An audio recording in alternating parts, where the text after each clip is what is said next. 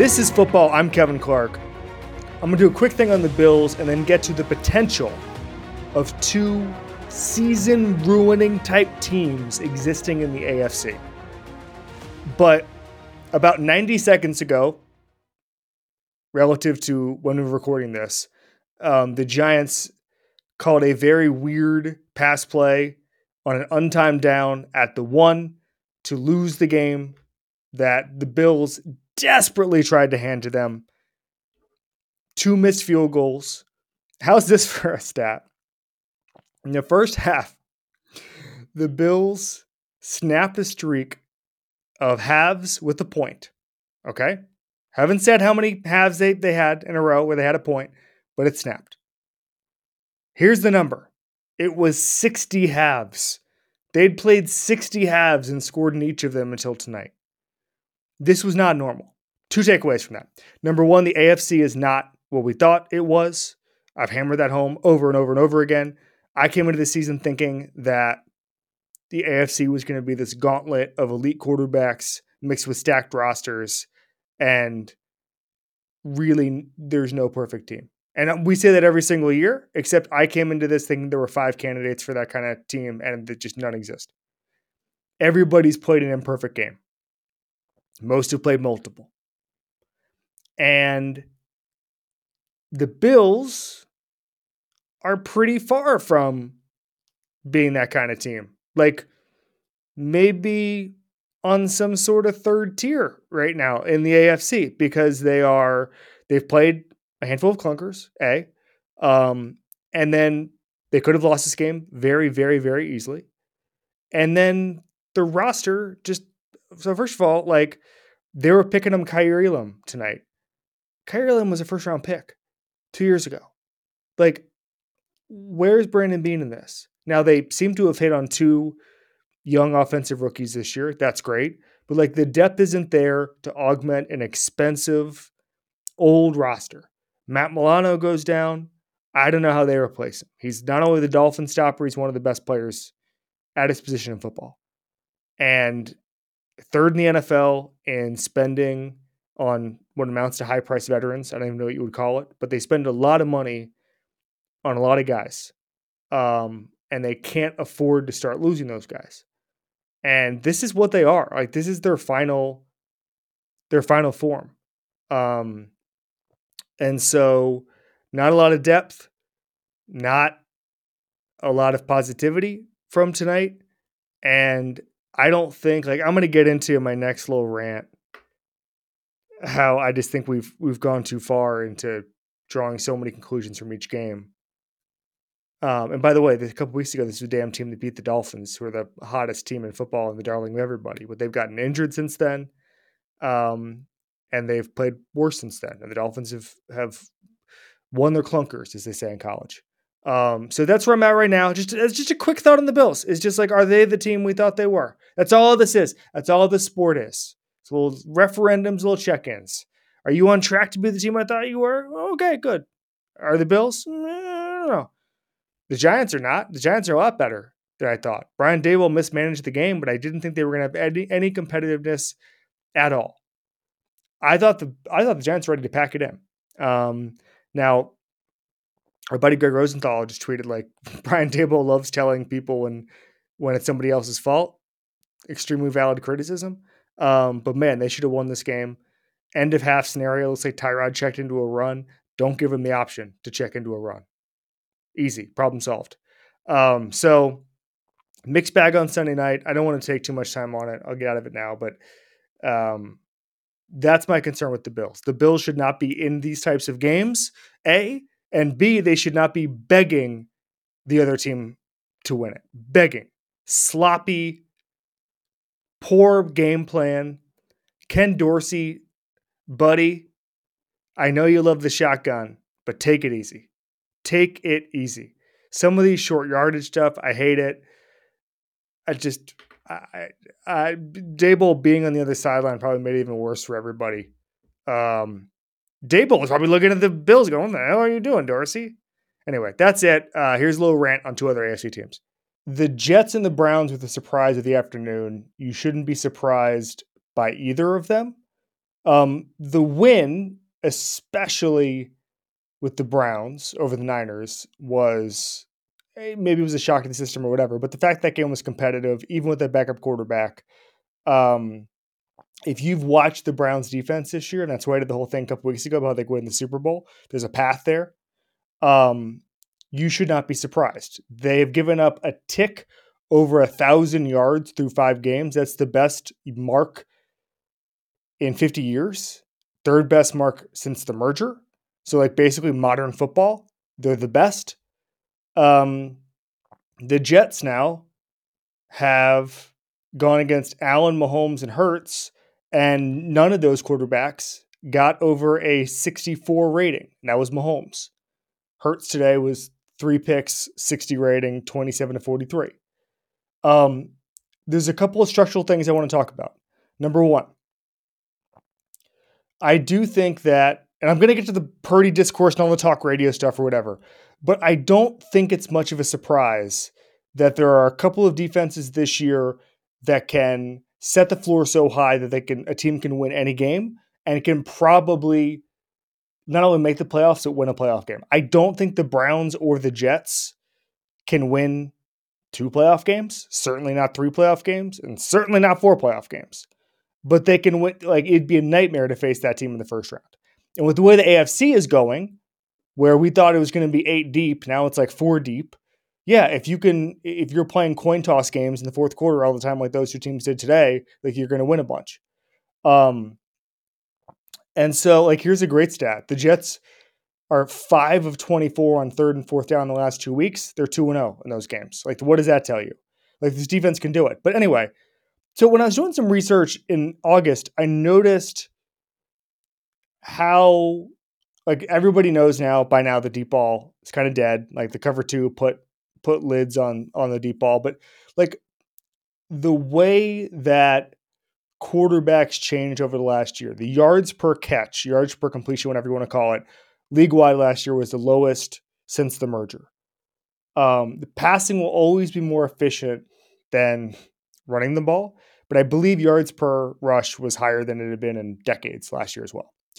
And so you're getting into a situation where I felt like the pendulum could swing back a little bit. You get some of these defensive teams that took advantage of more conservative play calling, more conservative quarterback play, quarterbacks that weren't lighting it up in the same way. Like the passing boom, I think people don't really understand this. The passing boom in 2011 like changed not only the way like football stats are viewed, to where like Zach Wilson will have a better QB rating his entire career than like Jim Kelly or like anybody who played before we were born. Like, that's just going to happen. Like, Dan Marino's numbers against like Tyrod Taylor's won't even stack up, right? Unless it's like 1984 season. That's just how everything changed. But it also basically made it so you had to be 11 unicorns on defense. The Legion of Boom, the Denver team, whatever. But I think there's been a streamlining, maybe an efficiency that's developed with defenses, where you have to have a great front seven, and then you have to have at least a solid back end. By the way, the two Jets cornerbacks who were really good didn't even play today. And so what do we have here? We have 2 offenses that I think everybody thought were going to meet in the NFC title game, and will still most likely meet in the NFC title game, that were, I mean, like Robert Saleh used the term embarrassed, I think, about what the Jets do to opposing quarterbacks. I think there's all sorts of qualifiers, like Lane Johnson leaving the game, Trent Williams leaving the game. Like, Good Morning Football did that little thing a couple weeks ago where they did, and I thought it was really interesting exercise, rank your top 5 Niners. Like, the 3 best Niners on the offensive side of the ball, Christian McCaffrey, Trent Williams, and Deebo Samuel, were out in the second half. That's important. That's important context. If the Niners did not run the worst possession time-wise of the season in the fourth quarter, this might have been different. If the referee had made 2 different decisions against the Niners that were borderline at best, this would have been different. If they made the damn kick, this would have been different. But it shows you that there are at least some defenses that are floating around that are absolute bear traps. And by the way, the Niners don't have to worry about seeing the NFC's best defense because they've got it. And because Fred Warner is the guy who maybe should win Defensive Player of the Year, another pick today. But Fred Warner is the most equipped linebacker in the NFL to stop the Niners offense. So like that's a good little trick, is avoiding the NFC's best defense. And so in the AFC right now, you've got a very strange conference, because I think we all thought Aaron Rodgers, Justin Herbert and the Chargers, all of these teams that we thought were going to be 12, 13 win teams are not revealing themselves to be that. So why can't one of these defensive teams get in the playoffs? A, maybe they both can, and B, win a playoff game. Ruin a season. That's what these two teams are. That's what the Browns and the Jets are. They are season ruiners. I do not for 1 second believe the fantasy that Aaron Rodgers is going to come back. I saw the video. Like we can go over it. Like this is not how medical science works. It is how Aaron Rodgers works. He would want this kind of attention. God bless him. But I like Aaron Rodgers. I know what he's doing, and I approve of it. I might do it. He's trying to make himself the star of a show in a game he cannot star in, which is great. But the Browns and the Jets have revealed themselves to be season ruiners for whoever has the misfortune. For God's sakes, I want the bye right now in the AFC if I can get it. Might be why the Dolphins are maybe in the catbird seat. Because if you think these teams can't do this to the Dolphins on one Saturday in January, completely wrong. You are completely wrong. Bryce Huff for the Jets generated 9 pressures on 28 pass rushes on Sunday. 25% pressure rate over the past 2 seasons. Only player in the NFL over 22%. And again, like Lane Johnson, I saw this unbelievable stat. Seems completely fake, but I'm sure it's right. That he had not allowed a sack in over 2,400 snaps dating back to 2020. So maybe we're overblowing this small sample size, whatever, but these guys are season ruiners. A couple things within this game I want to unpack. Number one, guess what Brock Purdy is? He's a normal NFL quarterback. And we all talked in circles and we ate our own tails and said, oh, well, Brock Purdy's this, blah, blah, blah. Here's what he is. Very easy to map it out. He's not bad. He's better than Jimmy Garoppolo, and he's a normal quarterback. He is a product of his surroundings. You can count on one hand the quarterbacks who are not, by and large, a product of their surroundings.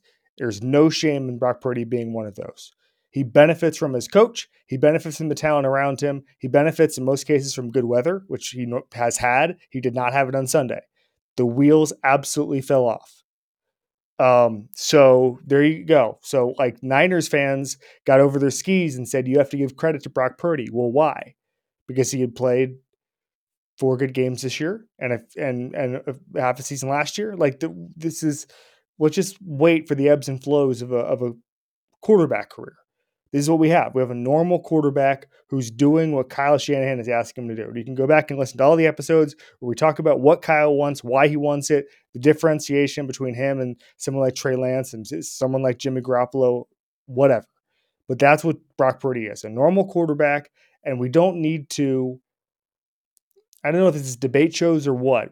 I don't love like the credit. We have to do credit pies. Oh, who's responsible for this part of the offense? Like the answer is they're a bully and a tank, and they roll over people. And Kyle Shanahan helps that. And Brock Purdy is extremely lucky to be in that position. And Kyle Shanahan is lucky that he found someone who can execute the way he wants it done. So that's where I'm at in Brock Purdy. I actually don't want to hear anything about Brock Purdy for a while. So that's what that is. Jim Schwartz is now 9-1 as a coordinator or a play caller against Kyle Shanahan as a head coach or coordinator or play caller. And people were like, well, what's the scheme reason? Well, first of all, the wide 9, which is the defense Jim Schwartz uses, but by the way, the Niners use as well. Talk about mirror images.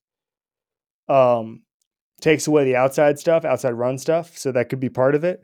But I think, and reading Kyle's quotes from midweek, because they asked him about this going into the week, prescient, he basically said that they rushed the passer first and asked questions later, was essentially to paraphrase it. And I think without Christian McCaffrey for most of the game, without Trent Williams for most of the high leverage plays, that just ended up biting them a little bit, disrupting Brock Purdy's timing.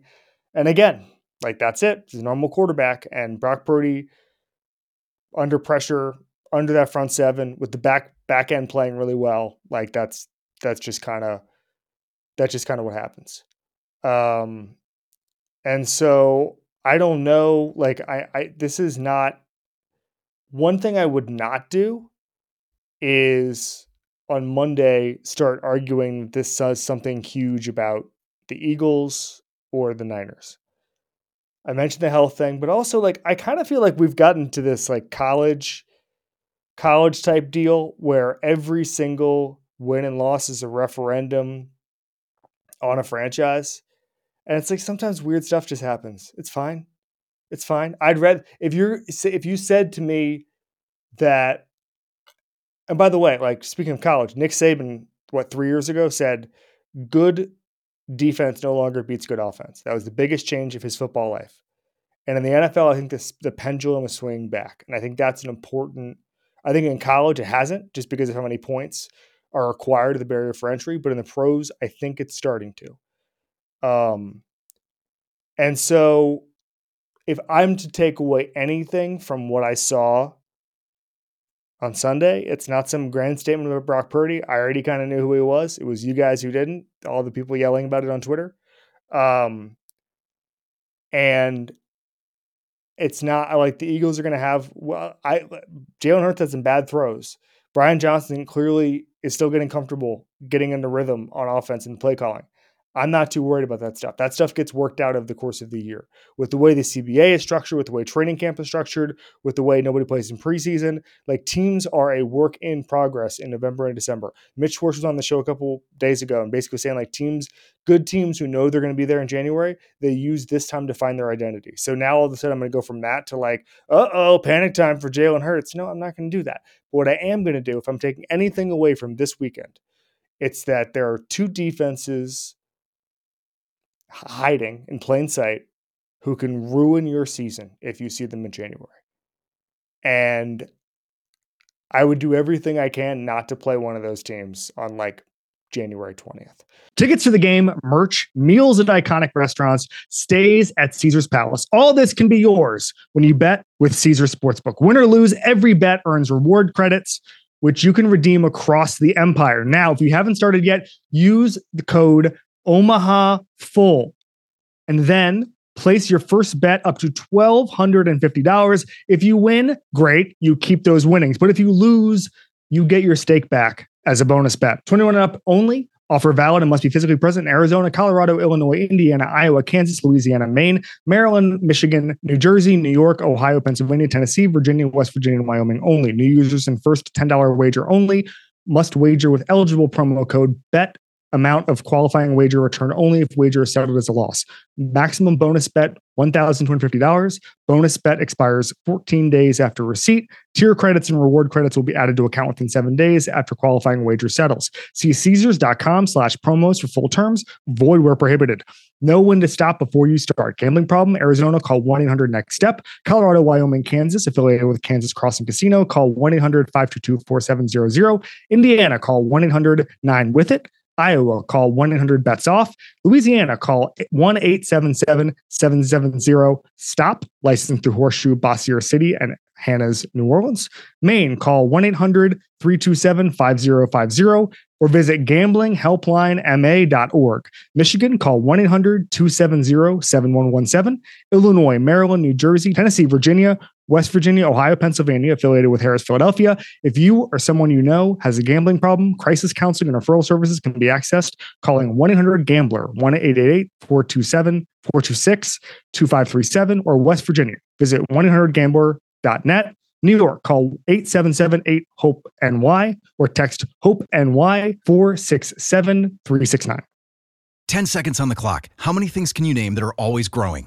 Your relationships, your skills, your customer base. How about businesses on Shopify?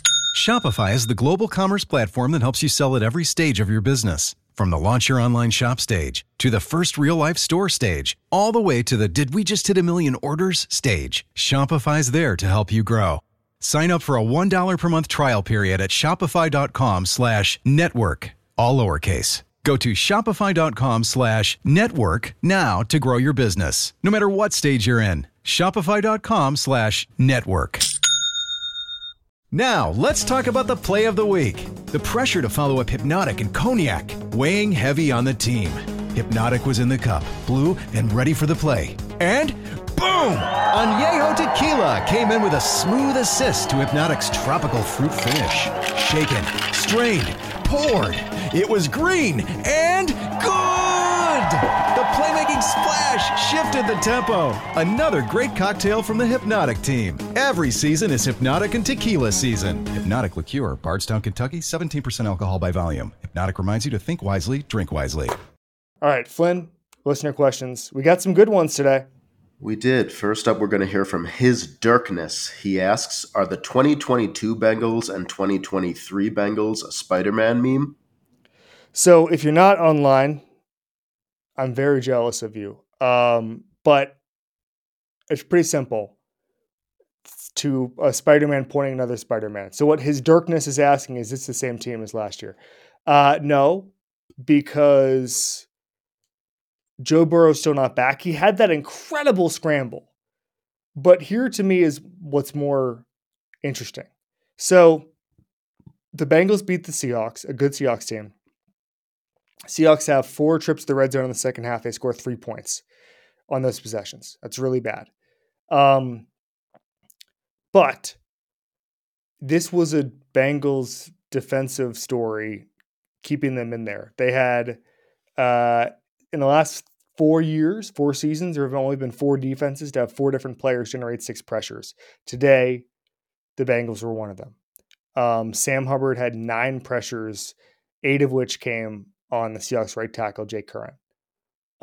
So we knew this roster was stacked. We knew, and one of the reasons I predicted that they would win the Super Bowl is like, it's not just the roster, it's the coaching staff too. Like, why is Lou Anarumo wins a bunch of games that he shouldn't? The roster keeps that team in games when Joe Burrow's not at his most efficient. And so the fact that Joe Burrow's getting better, he's not there yet by any means. He had a couple scrambles. He was very inconsistent today. The fact that they're still a work in progress on the offensive side of the ball, maybe this is bad process again, but I'm feeling pretty good about that. That they could have a grace period and a bridge to figure this out going forward. So I don't think they're the Spider-Man meme, but I wouldn't be surprised if we get there and they're just all of a sudden playing the AFC title game. Up next, Sam McAnally. Can a coach be too good such that he gets in the way of a true rebuild? Should you ride with that coach through years of mediocrity and relative overachieving, hoping to stumble upon a generational QB in the teens? Asking as a Titans fan. So this was a great question. And I think we go back and forth on this. Would you rather have the guy who's going to always keep you competitive, your Mike Tomlins, your Mike Vrabels, eventually your Dan Campbell's, who I think is in that zone right now?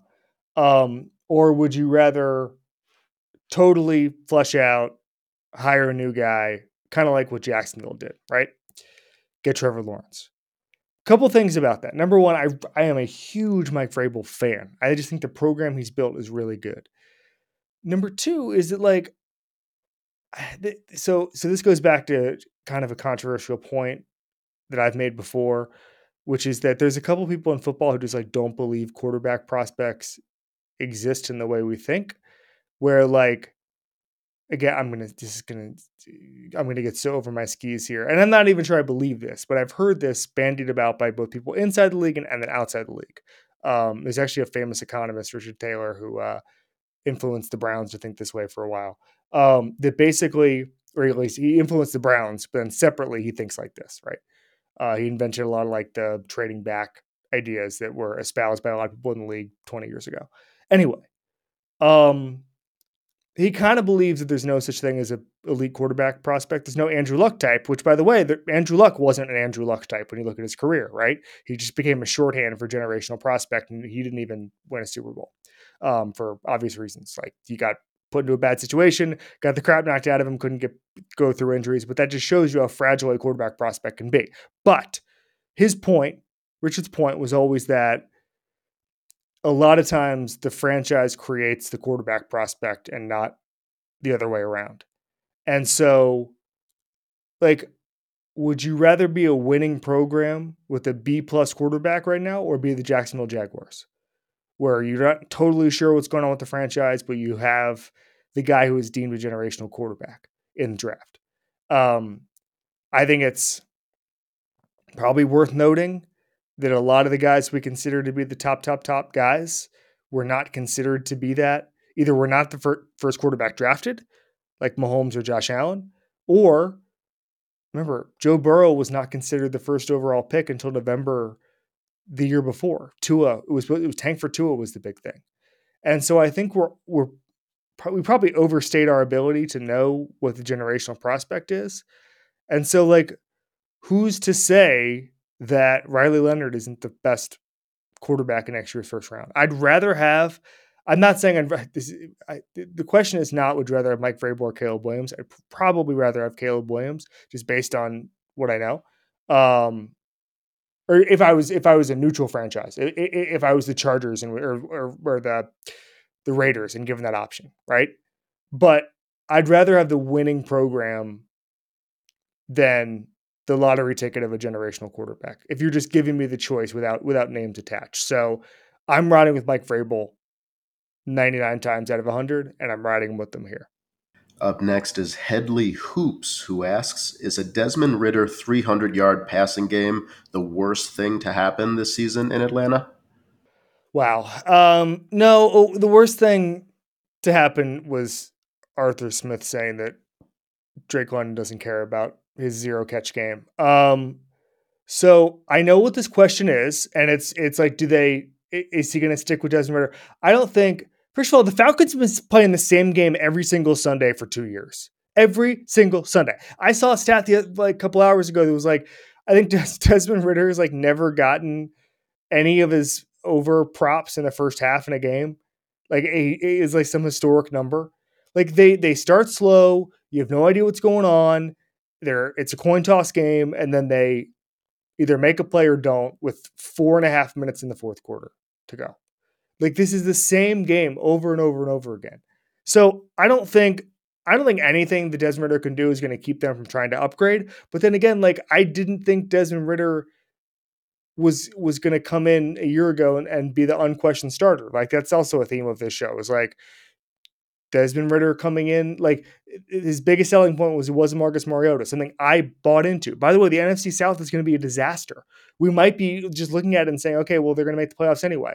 I think they're going to try to replace Desmond Ridder in some way, but I also think they're going to be too good for a really good draft pick or a really good quarterback in the draft, in a quarterback heavy draft that might get overdrafted. I don't think anybody's going to be available via trade necessarily, unless Caleb Williams or Drake May goes to a team with the quarterback already.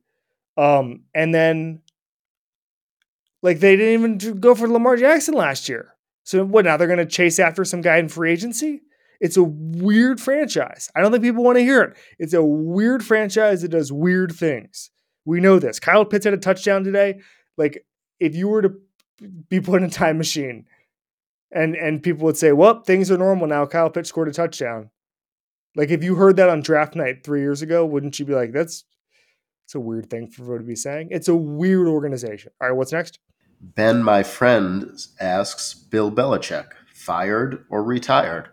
I can't believe how bad it's gotten. And you can probably do a super cut of like, he's going to get an extra year, which I said 3 episodes ago, to maybe he has to, maybe it's a graceful little like couple week goodbye to like, the next 2 games are against the Dolphins and the Bills.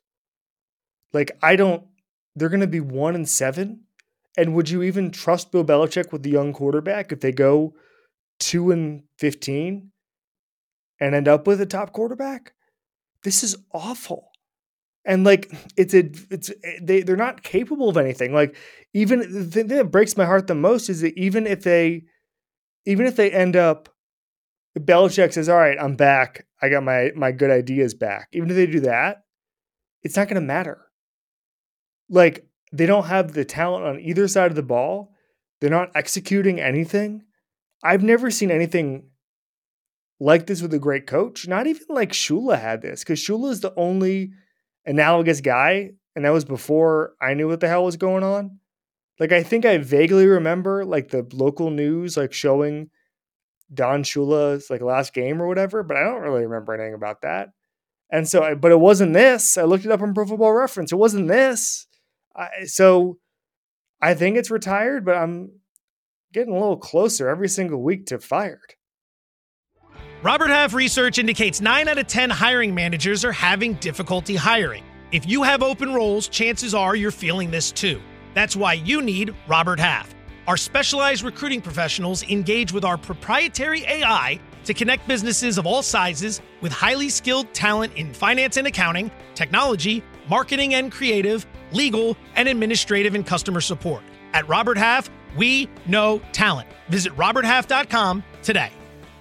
Hi, it's Mike Greenberg letting you know ESPN Bet is ready to take you through all the biggest sports moments this spring. The official sportsbook of ESPN has exclusive offers and markets from Scott Van Pelt, Stephen A. Smith, and me, plus many more. From the playoff intensity to finally getting out to the ballpark, there's no better time for sports fans. Sign up today. New users get a bet reset up to $1,000 in bonus bets if your first bet doesn't win. Download ESPN Bet today. What a play. Must be 21 plus and present in select states. Gambling problem? Call 1-800-GAMBLER. Terms and conditions apply. See app for details. All right. Should we do the rest of the games, Flynn?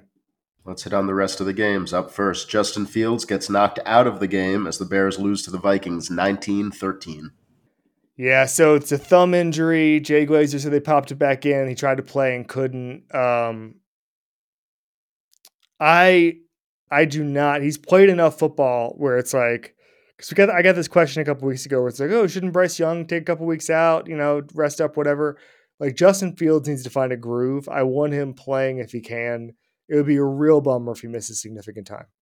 The Panthers jumped out to a 14-0 start before the Dolphins' offense decided to show up and led them to a 42-21 win. Yeah, I was a little worried about this for a while, but then the Dolphins, this is what good teams do. They just overran them. I saw a quote that Frank Reich had to say, Bryce is 100% our guy, which he probably shouldn't even be having to be asked about. But this is just a track meet. The Dolphins have so much depth, and it's going to be a while before they have a clunker again, like they did a couple weeks ago. And even if they play Buffalo again, Matt Milano's out. So, I don't know. The Jaguars return from London and roll over the Colts 37-20. So I did not watch a second of this game. My heart is breaking for Anthony Richardson, who needs to play football. And that's the one thing. He did not have a lot of throws in college. He looked very good in most cases. And we know about his athleticism and his development early on.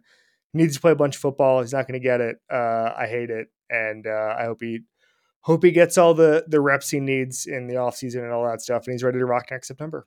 C.J. Stroud finally threw an interception, but still looks pretty legit as the Texans beat the Saints 20-13.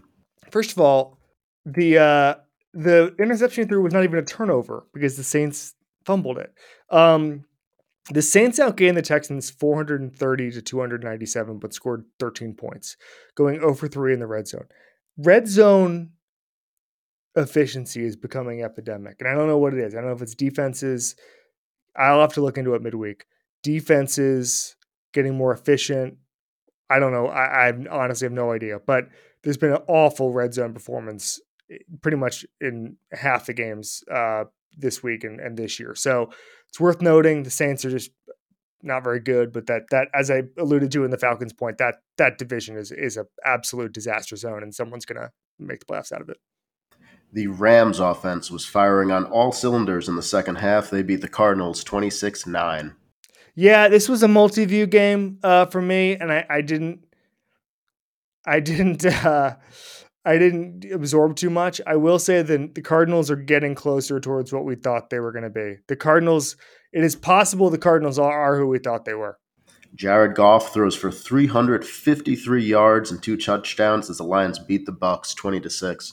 Here's something I do remember from me being a kid is the Lions playing in the same division as the Bucs, and that being like a huge road trip for the entire division. Now, if you don't know the geography of Florida, the Midwesterners live on the west coast of Florida and the East Coasters live on the east coast of Florida. And the reason being is that I-95 goes all the way down. So like I-95 is right by my house in New York.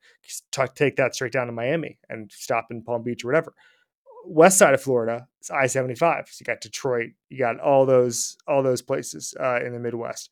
And so it was always I remember that was always a big thing in Central Florida is the NFC Central away team coming and visiting Disney and Busch Gardens and all that stuff. Anyway, that's not what I'm here to talk about.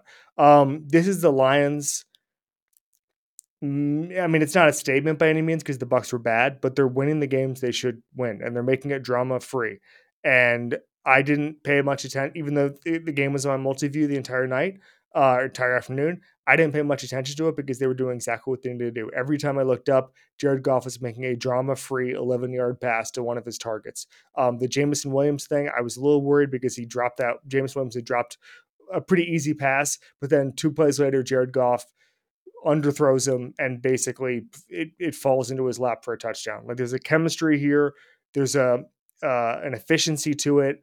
I'm starting to really, really believe in this Lions team. They need to win.